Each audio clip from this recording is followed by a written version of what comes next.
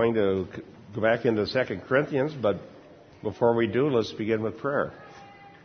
Heavenly Father, we thank you for another Sunday to gather with our beloved brothers and sisters in Christ, to open the Scriptures together, to pray together, to receive the Lord's Supper together, and to sit under the teaching of the Word. And as you work through these means of grace, we have confidence that you'll graciously change us more and more into the image of our Lord and Savior, Jesus Christ. We pray for the saints that are scattered around the world, some of whom don't have a good church to go to. We pray that you would bless them and protect them and care for them and feed them and help them find the remnant that they might gather together. We commit this day to you in Jesus' name. Amen. Okay. Some really good material here in 2 Corinthians 8 about giving and grace.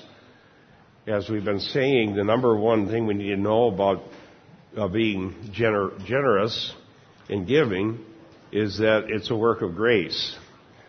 Okay? And it's not a law, it's not a command, it's not a fundraising scheme, it's not anything like that. But Christians being generous have to do with having received grace and then wanting to therefore participate in what Paul calls this gracious work. And the gracious work is not only that we give for the proclamation of the gospel, which we certainly do, but we also give to one another and help those who are in need around us. And so in this case, Paul was wanting the Corinthians, who a year earlier had already agreed to participate in this collection for the relief for the poor and persecuted Christians in Judea. And in that intervening time, Paul had told them about what happened in Macedonia, which was north of Corinth. Corinth was in Achaia. And in Macedonia, they were also poor. They were also persecuted, like the churches in Judea. And they had actually begged Paul for the privilege of participating in giving for the saints in Judea. And so Paul used that as a wonderful example of the grace of God at work in the hearts and minds of Christians. But that sets the stage. Paul had received a favorable report from Titus that the Corinthians had received his severe letter, and there had been some repentance, and he was back in their esteem. So, setting the stage, let's now go to 2 Corinthians 8:8. Paul says, I am not speaking this as a command, but as proving through the earnestness of others the sincerity of your love also. The others he has in mind are the Macedonians, that earlier in this chapter served as an example of generous Christians who gave even out of their own need to help others. But he starts out by saying, I'm not speaking this as a command.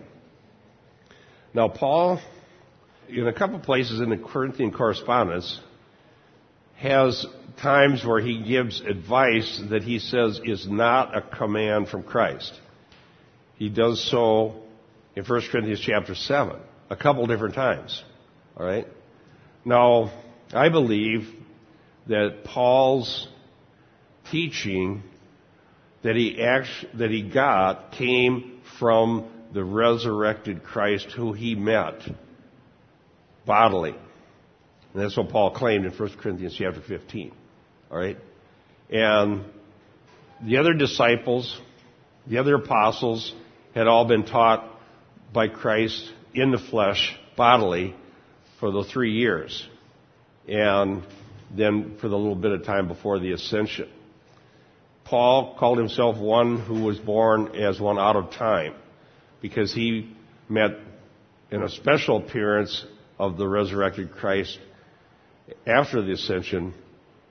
Paul received the New Testament teachings directly from Christ. Now, in some cases, things came up that weren't part of that material that he received command from Christ.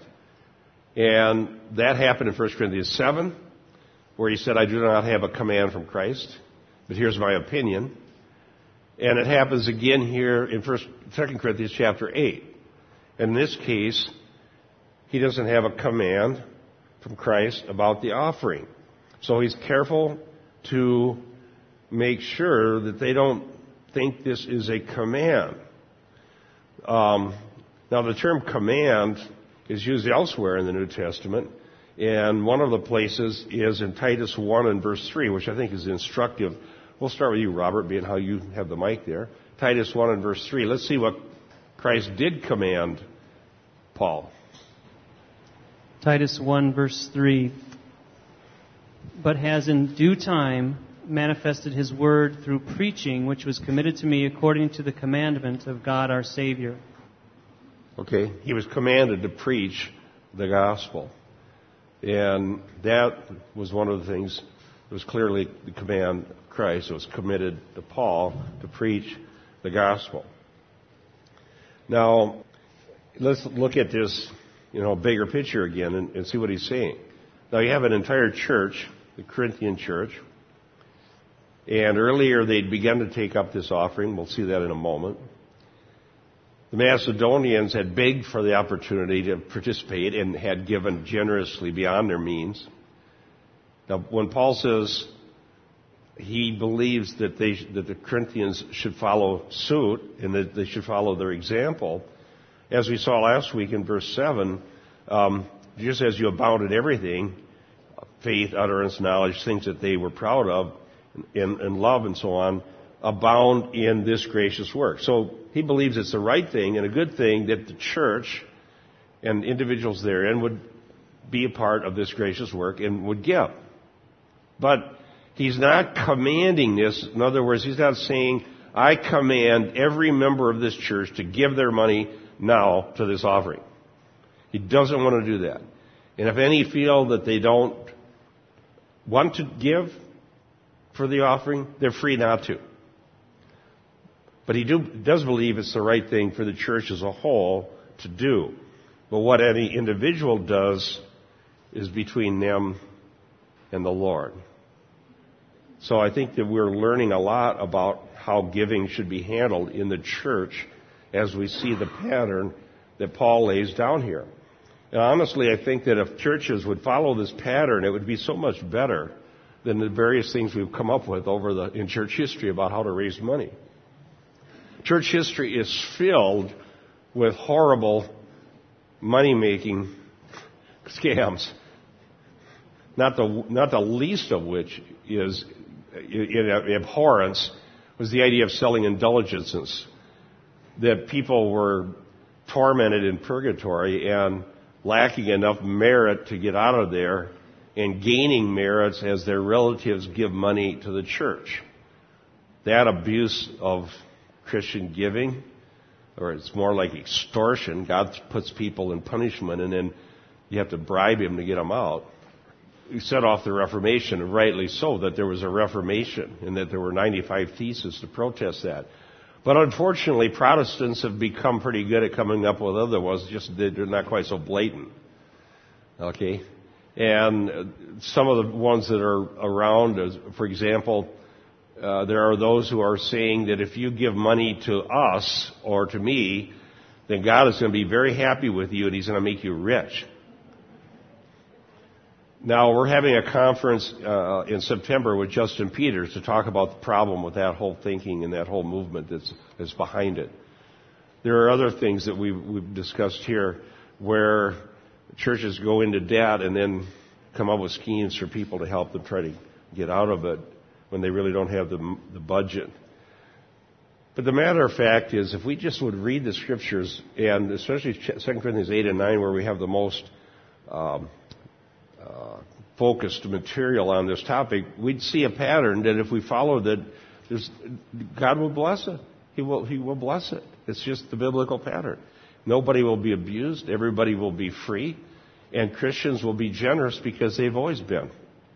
But isn't it a lot better to be generous in a godly way, in freedom, than to be extorted?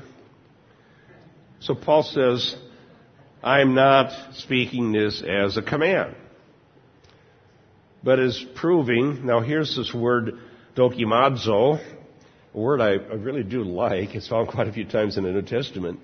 And dokimazo means to test, to determine the genuineness of something.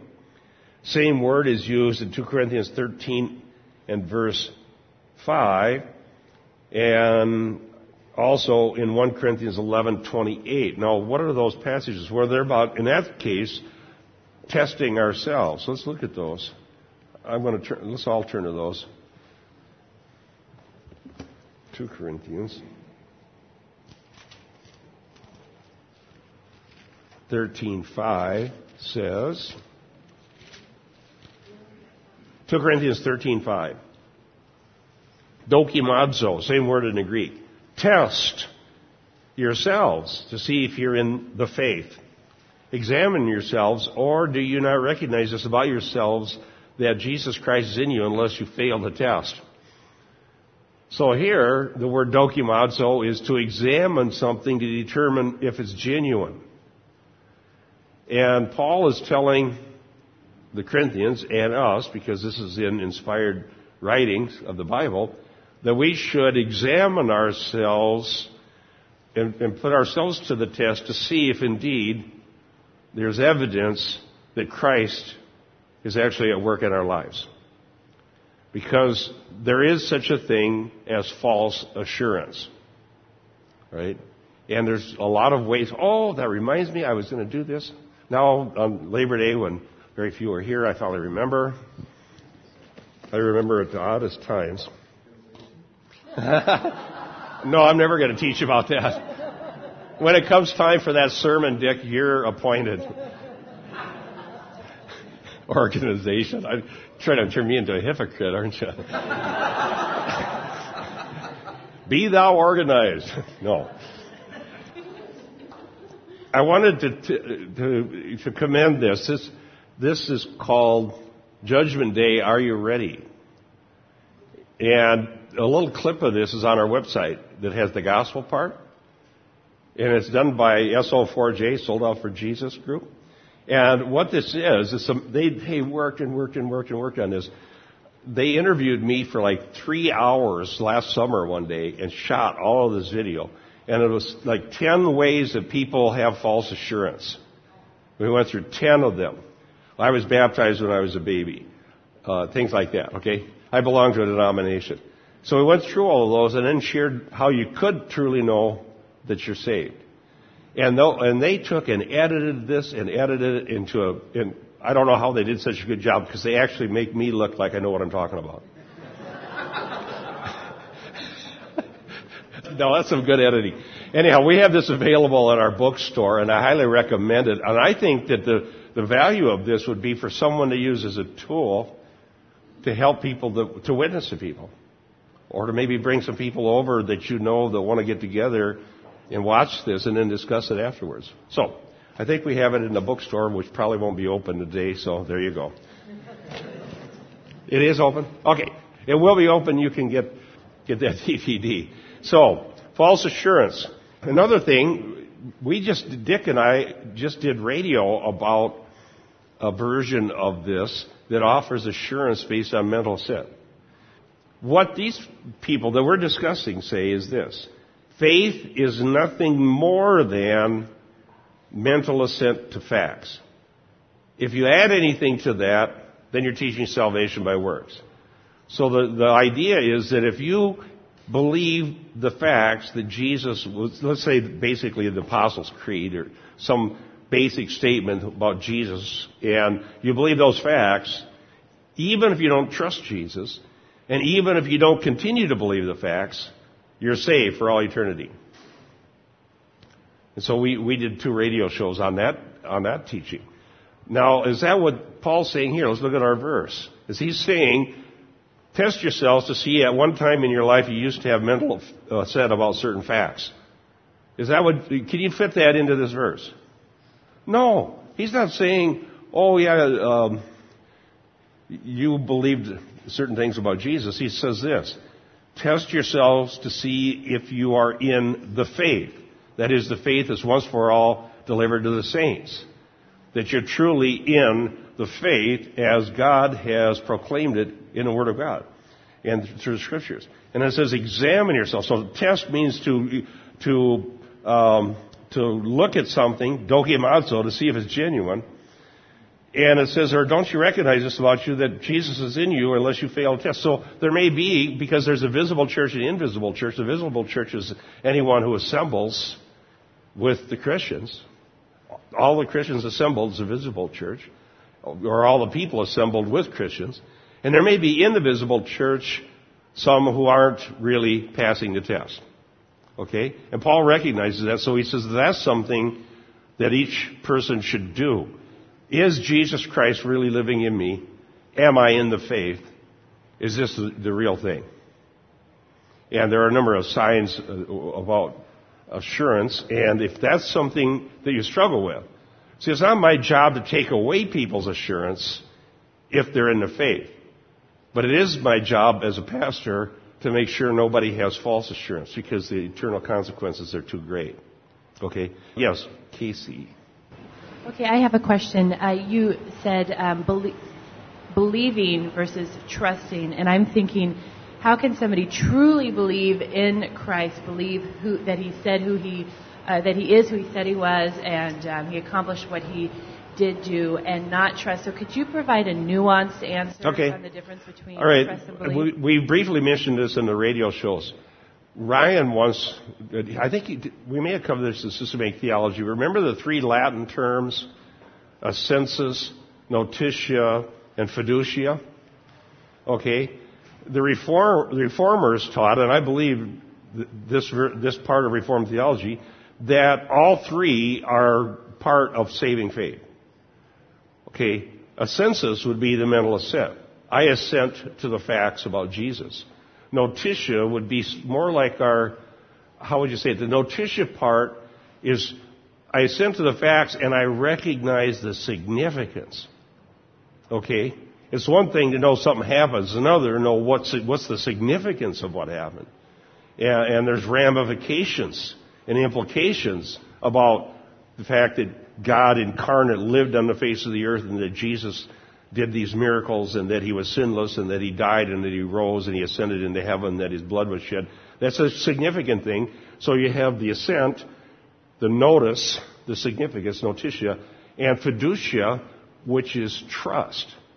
And that's where one is trusting the finished work of Christ for their own forgiveness of sins. And we believe and affirm that all three of those are validly part of saving faith. And a lot of people with false assurance only have the first one. Okay? And maybe you go to church every Sunday like I did and recite the Apostles' Creed. Well, the Apostles' Creed has the basic facts about Jesus, wouldn't we have to say? All right? I recited that as a lost person for like 16 years. And then I've told the story over and over again, but it's so central to who I am and what's happened in my life that I'll never get away from the story. The story was that when I was 16, an ordained minister told me that those facts that we recited in the Apostles' Creed, although he didn't mention that, but he did mention the facts, are false. Jesus didn't do miracles, and there's no resurrection. So he said. And I was utterly scandalized. I was scandalized that they forced me to swear before the church when I was 12 that I believed those things to join the church, and then tell me at 16 they never happened. And what kind of a system demands that people swear to things that the pastor doesn't, or some pastors? It was a different pastor by this time. And so I was offended, and I scandalized, and I got out of the church best I could, as quick as I could. And I didn't want to shame my parents, so I kept going with them until I got about 18, and I said, okay, now I'm going to the golf course. I got bold when I was 18. But I was saved when I was 20, when I was converted, and then I knew that all those things were true.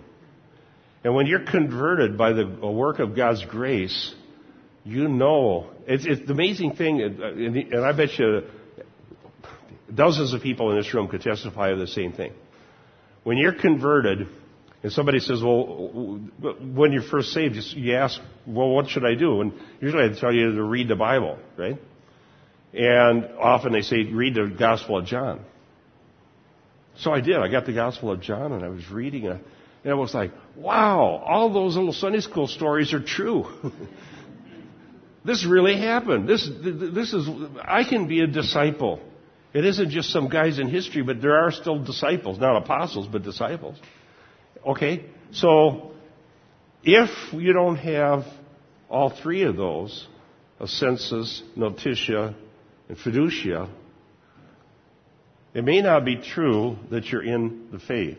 What should someone do if they do the test and they find that they're not in the faith? Go ahead, Reverend. I was reading my study notes here in my Geneva Study Bible and commenting on 2 Corinthians 13:5.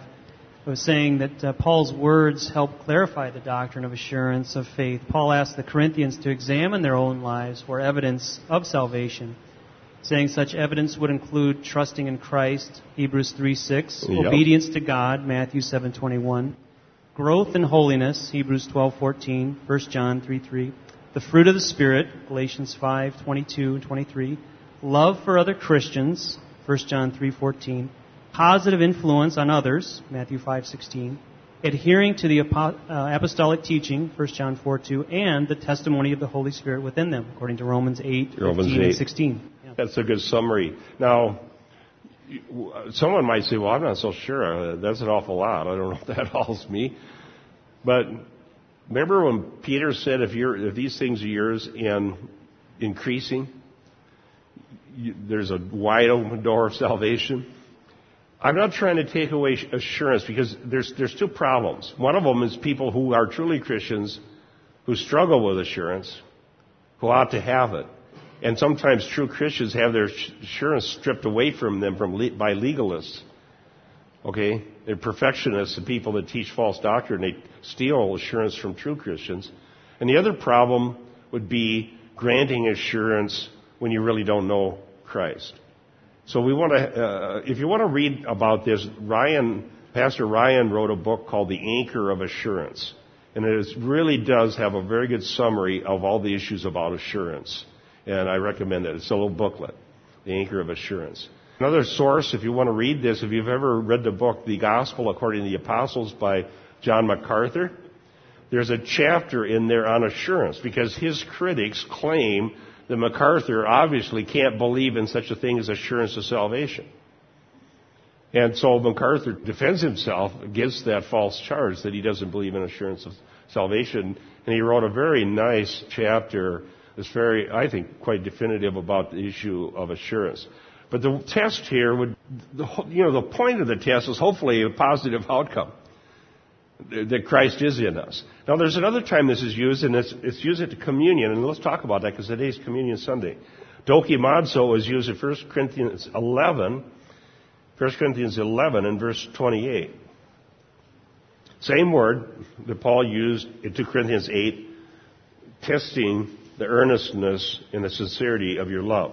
But here it says, but let a man examine or test, dokimazo himself, and so let him eat of the bread and drink of the cup. For he who eats and drinks judgment to himself if he does not judge the body rightly. Now, there is a lot of discussion. It's a difficult verse, frankly.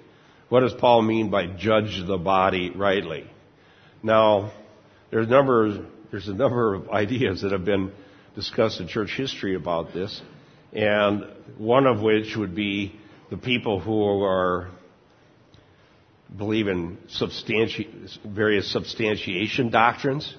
So to them, the body would be the elements that actually become the blood and body of Christ in some literal way. And that's understanding the body rightly, but that's certainly anachronistic to think Paul was talking about that when it didn't even exist until hundreds of years later in church history. Okay? The doctrine didn't even exist. So why is Paul talking about something that nobody had even thought of? So I'm going to reject that out of hand.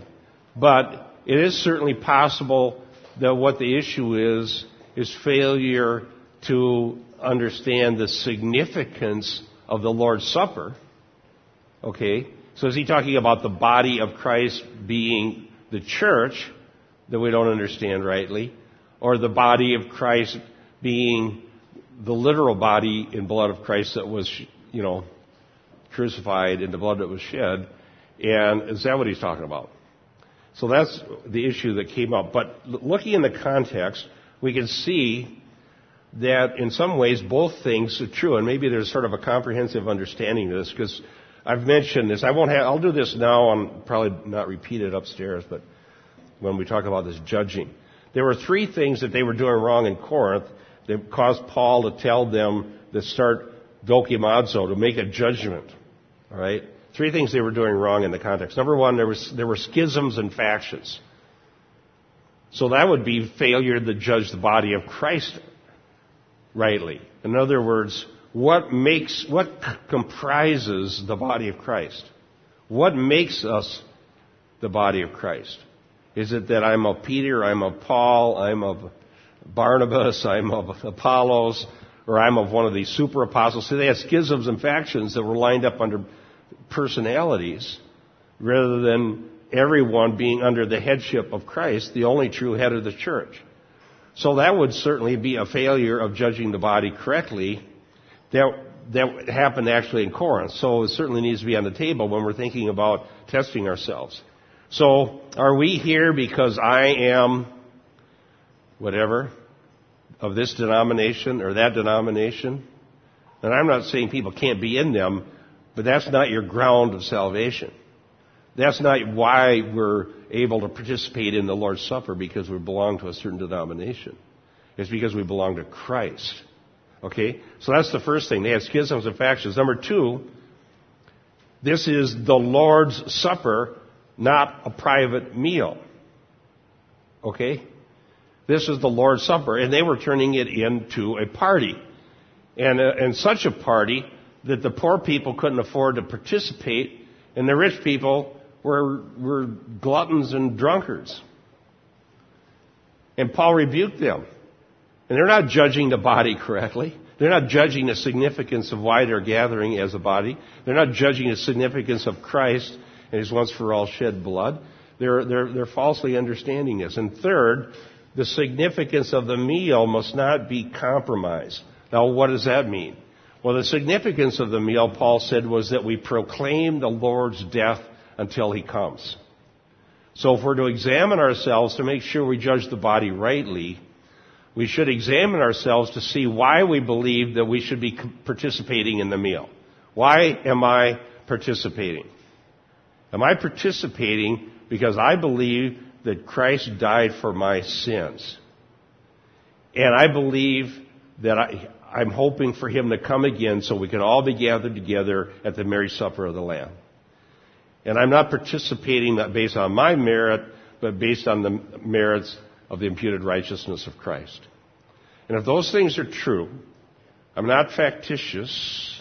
I'm not looking at this as some ordinary meal or a private meal. And I'm understanding the significance of what Christ has done for me and why I would even be allowed to participate, then I think that I've examined myself the way God wants me to. I've put it to the test. And then, if I do participate, and we should, because it's a means of grace, we're coming not because we think we deserve anything, but because God is such a merciful God that He sent us a great Savior. That's how we participate. So, those are two other places in Corinthian correspondence where this dokimazo tests something to determine its genuineness is used. So it's used for the Lord's Supper. It's used in regards to assurance of salvation. And here it's used to determine the sincerity or genuineness of one's Christian love. The word sincerity in the Greek means literally real or genuine. The word, it comes etymologically from something that means true-born. In the root of the word, and as it was used in history, it meant true-born, meaning an actual biological son. Okay? But that's not what it means here. Here it meant genuine. Nuances of words change with usage over centuries. And the meaning of a word is determined by its usage, not its etymology. The etymology is a little clue that might help us see where something came from, but that doesn't determine meaning. Okay? Meaning is determined by usage. Because a word that came from some certain source may be put to different use later in history. And if somebody uses it at a different point in history in a certain context, then what they mean is what we want to know, not where the word came from. Okay? Back to verse 8. So the dokimazo is putting to test to see whether there is a real or genuine love, not just some pretense or feigned love. And of your love. Now this one creates again a little bit of a ambiguity. It doesn't have an object in the Greek, so we don't know whether it's their love for Paul, their love for Christ, their love for other believers, or all of the above. We don't know. Context has to decide. Well, I think in a sense all of the above it could be that Paul purposely left the object out so that it could be a broad thing, but the fact is, Paul wanted to know if they really loved him because they'd had a falling out with Paul. Paul wanted to also see this collection go forward so that the love that the Gentile Christians in Macedonia and Achaia and Asia Minor could be shown to the Jewish Christians in Judea and thus help unify the church. And certainly when we give out of love for the brethren, we do so because of the love of Christ, that we love Christ. If we love Him, we love His children. So I think we can take it in all of those ways, and not at all be off base in our interpretation of this particular passage. Okay, I have two cross references. Robin, if you could do Hebrews 10:24 and Mike 1 John 3:17 through 19. In summary of the passage, by the way, just the big picture, summary of the passage, when Christians give spontaneously by grace, it demonstrates that God has poured love into their hearts, and it's genuine love. And so therefore, Paul does not want to make a command and make giving obligatory and a demand put on everybody, because then it doesn't do any good to help us see that there's genuine love. When it's done freely, then it does help in that way. Okay. Hebrews 10:24, yes. Hebrews 10:24. And let us consider how we may spur one another on toward love and good deeds.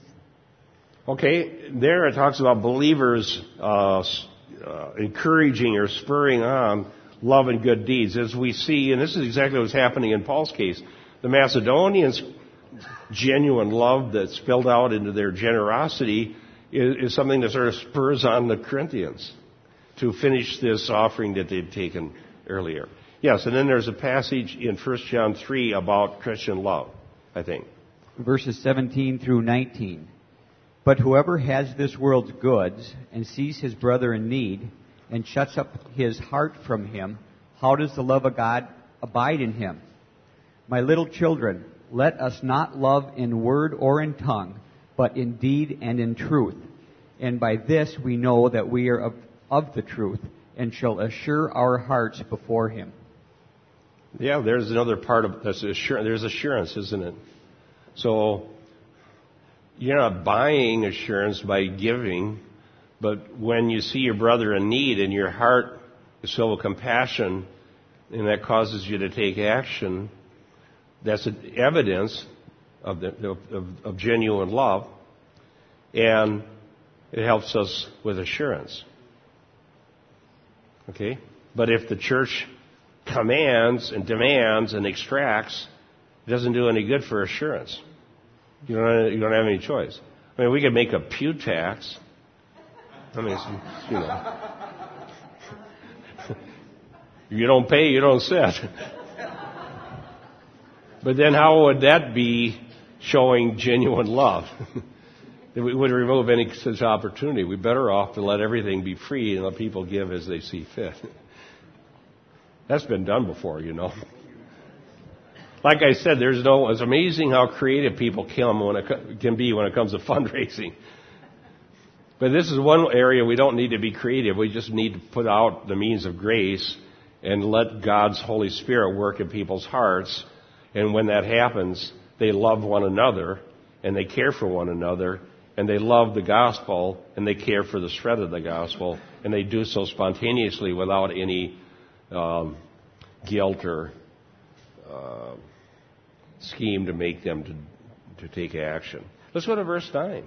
2 Corinthians 8 and verse 9. Now this is a tremendous verse, and certainly one that we want to carefully interpret because it's one that's misused by that very movement that Justin Peters is coming to talk about. All right? This is one of their favorite proof texts. And I remember when I was a brand new Christian, I heard teaching on this verse, and it temporarily convinced me that that's the way it was. But here's what it says. For you know the grace of our Lord Jesus, that though he was rich, yet for your sake he became poor, so that you through his poverty might be rich. Let me tell you how I heard that interpreted in 1973. And unfortunately did not have enough discernment to know it was a bad interpretation. A preacher was saying about this verse, well, we have those guys out there that say that this means Jesus was spiritually poor. I'm telling you, Jesus never was spiritually poor. I don't know why these guys always have a southern accent. I may not be very good at it. All I can do is Iowa farmer. And then the point was, well, being how we couldn't be spiritually poor, must have been financially poor. Therefore, the converse has to be, he became financially poor so that you become financially rich. And then that is the groundwork for this entire doctrine that having riches is evidence that you're truly a Christian. And the leaders have been found living in opulence.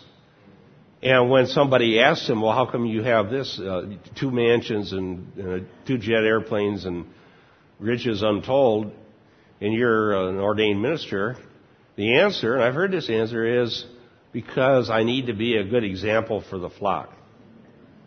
God wants everybody to be rich. I'm the leader. If I'm very rich, it'll inspire them. And they'll want to be like me.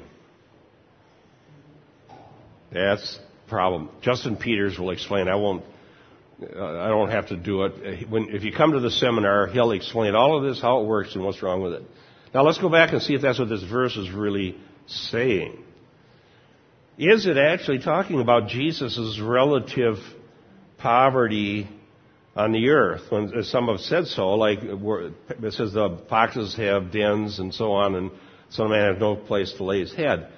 But as I've been reading some very good theological material on this passage, that interpretation is probably not even correct. Because for one thing, Jesus' life up until his crucifixion, the 30 years as a carpenter's son, and the years with his disciples, was not extraordinarily poor compared to everybody else. These were all peasants. Nobody had a lot. So he really lived an ordinary peasant life. Now, he was not a beggar on the corner somewhere in abject, extreme poverty. In that verse, there wasn't to say Jesus is more poor than everybody else. It was to say, do you know what you're talking about when you're wanting to be a disciple? You're going to have to live and trust God and so on. So I think a far more plausible understanding of what Paul's saying is that this is a parallel passage to what Paul said in the book of Philippians. And so let's turn to Philippians 2 and see what he said there, and I think we'll get the sense of this passage right here.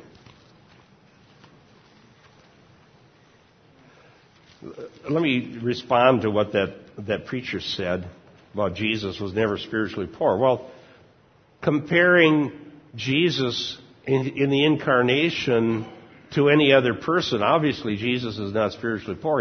He's powerful. But that's not the comparison I believe Paul's making. Paul's not comparing Jesus to other people. He's comparing Jesus in the incarnation to Jesus in glory before the incarnation. Okay? That's what I believe. And if we were able to see the full glory of Jesus before the incarnation in all of his glory and splendor, what we see on the earth would be an impoverishment compared to that state. Because he walked the earth fully human, fully God. But he did lay aside some divine prerogative. So in the book of Philippians, chapter 2,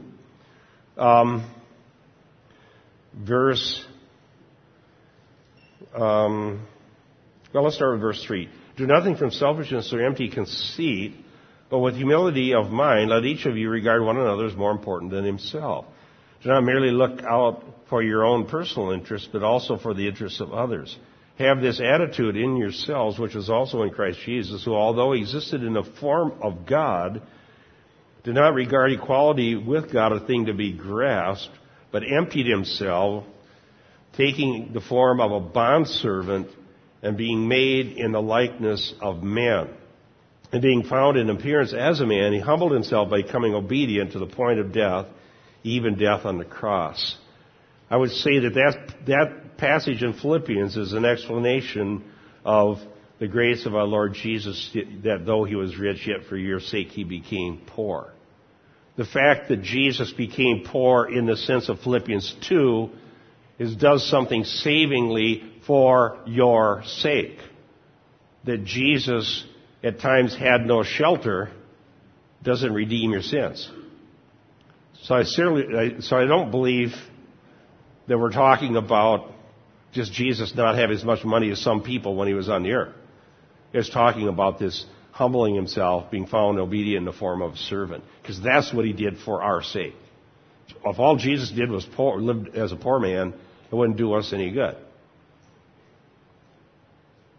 But if he died on the cross, that does some good. That's for our sake. So, I'm going to interpret it that way, and I believe I'm right.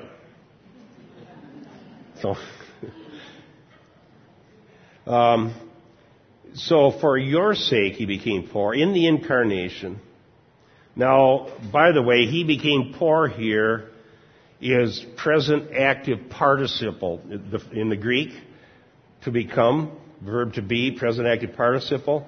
And this would tell us that this was a voluntary thing that he did, which is another link to Philippians 2. He voluntarily came and become found in the likeness of a man. It was his choice to do so. And then we have a so that clause. Here is why he became a man and suffered on the cross. So that you, through his poverty, might become rich. And what does Paul mean here by become rich? What he means is that we might escape from God's wrath against sin, escape the destiny that awaited us in hell, have the imputed righteousness of Christ, have the Holy Spirit at work in our lives as he is sanctifying us, and have the promise that one day we'll see him and we'll be like him. That we'll be raised from the dead, that we'll be transformed, and that we'll be conformed to the image of our beloved Savior, Jesus Christ. And that in glory, when we see him in his full splendor, that we'll be able to participate in the table fellowship, the marriage supper of the Lamb. Patrick has something he wants to say.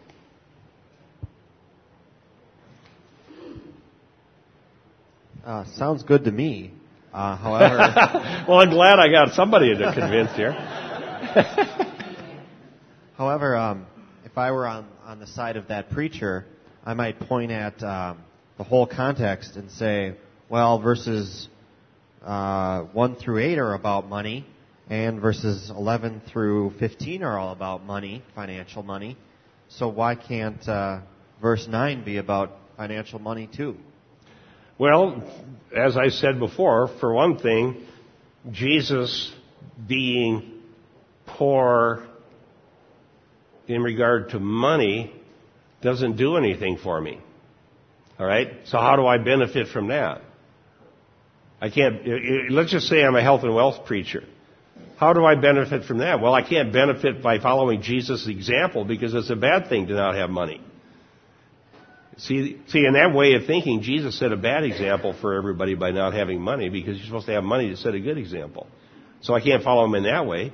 And so how does that benefit me? I just don't see any way it does. And furthermore, at this point, Paul's topic has turned to the issue of genuine love. Okay? So, genuine love being the thing that would motivate us to be generous, we look at Jesus' example and see what genuine love looks like. And by so doing, we would have a desire to be generous because we've been the recipient of such a magnanimous and infinitely beneficial gift that came from God's love for us. Yes, Larry. I think in response to Patrick's question here, and this may be loosely connected, but I come up with a verse, and I think it pretty much nails it. It says, Luke chapter 16, verse 11, "So if you have not been trustworthy in handling worldly wealth, who will trust you with true riches?" And I think there's a contrast. Hey, that's a good cross-reference. True riches are not worldly wealth. Right. Uh-huh.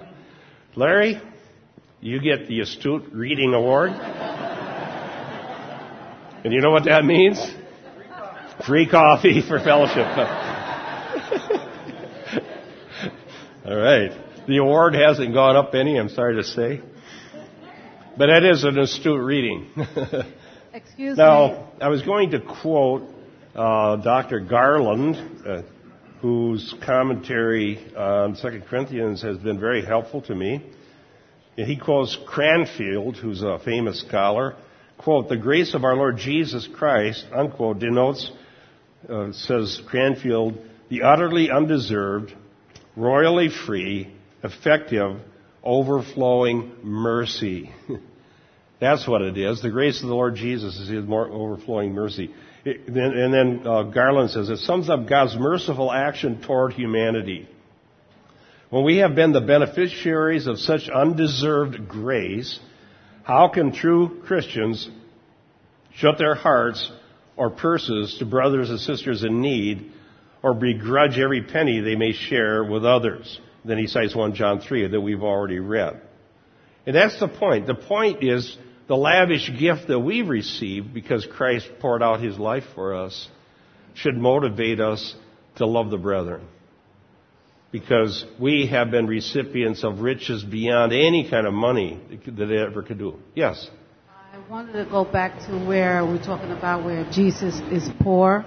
Actually, being that He's God, Son of God, He's a king. Yet when He comes here on earth, He doesn't live as a king. But He's not exactly poor, because when they crucified Him, His clothes were sold because they were rich linen. So and also He never walked alone. There were women who were supporting Him, like His Mary Magdalene and Mary, His mother, and other women were there with Him when they were traveling to different places. They were the ones that were providing for Him and His disciples. Yes, I agree with you. I don't believe that Jesus was extraordinarily poor. I just don't believe that was the case. He was more like the ordinary people around, plus the extraordinary provision of God to the people. Now, so I agree with you. So that, therefore, we have Jesus' incarnation laying aside divine prerogatives to be found in the form of a man. Now, continuing my quote of Garland, it says, the affirmation that Christ became poor for our sakes has been taken in an economic sense to mean Christ's literal poverty during his earthly life. We do not know that Jesus was literally impoverished, however, and he's probably no worse off economically than the other Palestinian subjugated under Roman rule and their puppets, client kings, and priestly aristocracy. To be consistent, an economic interpretation would imply that through Christ's material poverty, others remained materially rich. This hardly applies for the Macedonians. The riches, therefore, can only be spiritual riches, which makes one's material possessions irrelevant. Christ's poverty must refer to something more than having no place to lay his head. Then he goes on, Christ's incarnation climaxed in his death, and the principle of interchange, he became poor, we became rich, is the same as in 2 Corinthians 5:21. Quote, Jesus gave up his righteousness, becoming sin, in order that believers might become the righteousness of God. The riches of salvation, says Garland, are not something that only await us in glory, but are spiritual blessings we can experience right now. The test for the Corinthians will be whether this spiritual enrichment will have any tangible effect on the way they share their economic riches with others. Paul drives home the point in the next chapter that God makes us rich so that we can be generous with others. So, I agree with that.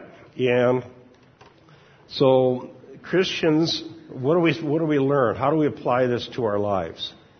We should all take into consideration what great sacrifice Jesus made in order that we might be the recipients of riches beyond measure.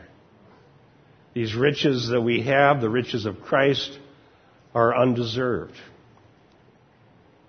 They're unearned. They're only inherited because we have an inheritance that's been provided by the Father. And since we have these great riches, we should look at our duties as Christians as never onerous or burdensome. That we would share, that we would give, that we would care, that we would show Christian love and benevolence is not an onerous duty, but a gracious work. And the Macedonians who participated in the gracious work, even in their dire situations, were just simply showing that they were indeed the beneficiaries of the riches of Christ. What a wonderful thing to remember. If you notice a lot of the songs that we sing, and I thank Jim and the music ministry because they work very, very hard, not just to be able to play music, but to be able to find music that glorifies Christ. All right? And you also notice if you come here very often, we're not stuck on one genre. Okay? We're open to all kinds of styles, but they have to have one thing in common. They help us worship God in spirit and truth. They glorify Christ. Now, if you think of the songs, some of the great ones we sing, especially a lot of old hymns, but there's new ones that have the same sentiment. How often we sing about what He has done for us. I was looking up there. I went up to get my preaching Bible, and the song list was there. I don't know if it's for today or not, but one of the songs on there was, "And can it be that I should gain an interest in my Savior's blood? Died He for me who caused His pain." I got to quit because I'll probably forget some of it. But now there again, that's just singing about what we just studied here. That His riches, He laid aside His divine prerogatives to take us impoverished sinners and impart to us undeserved riches beyond measure.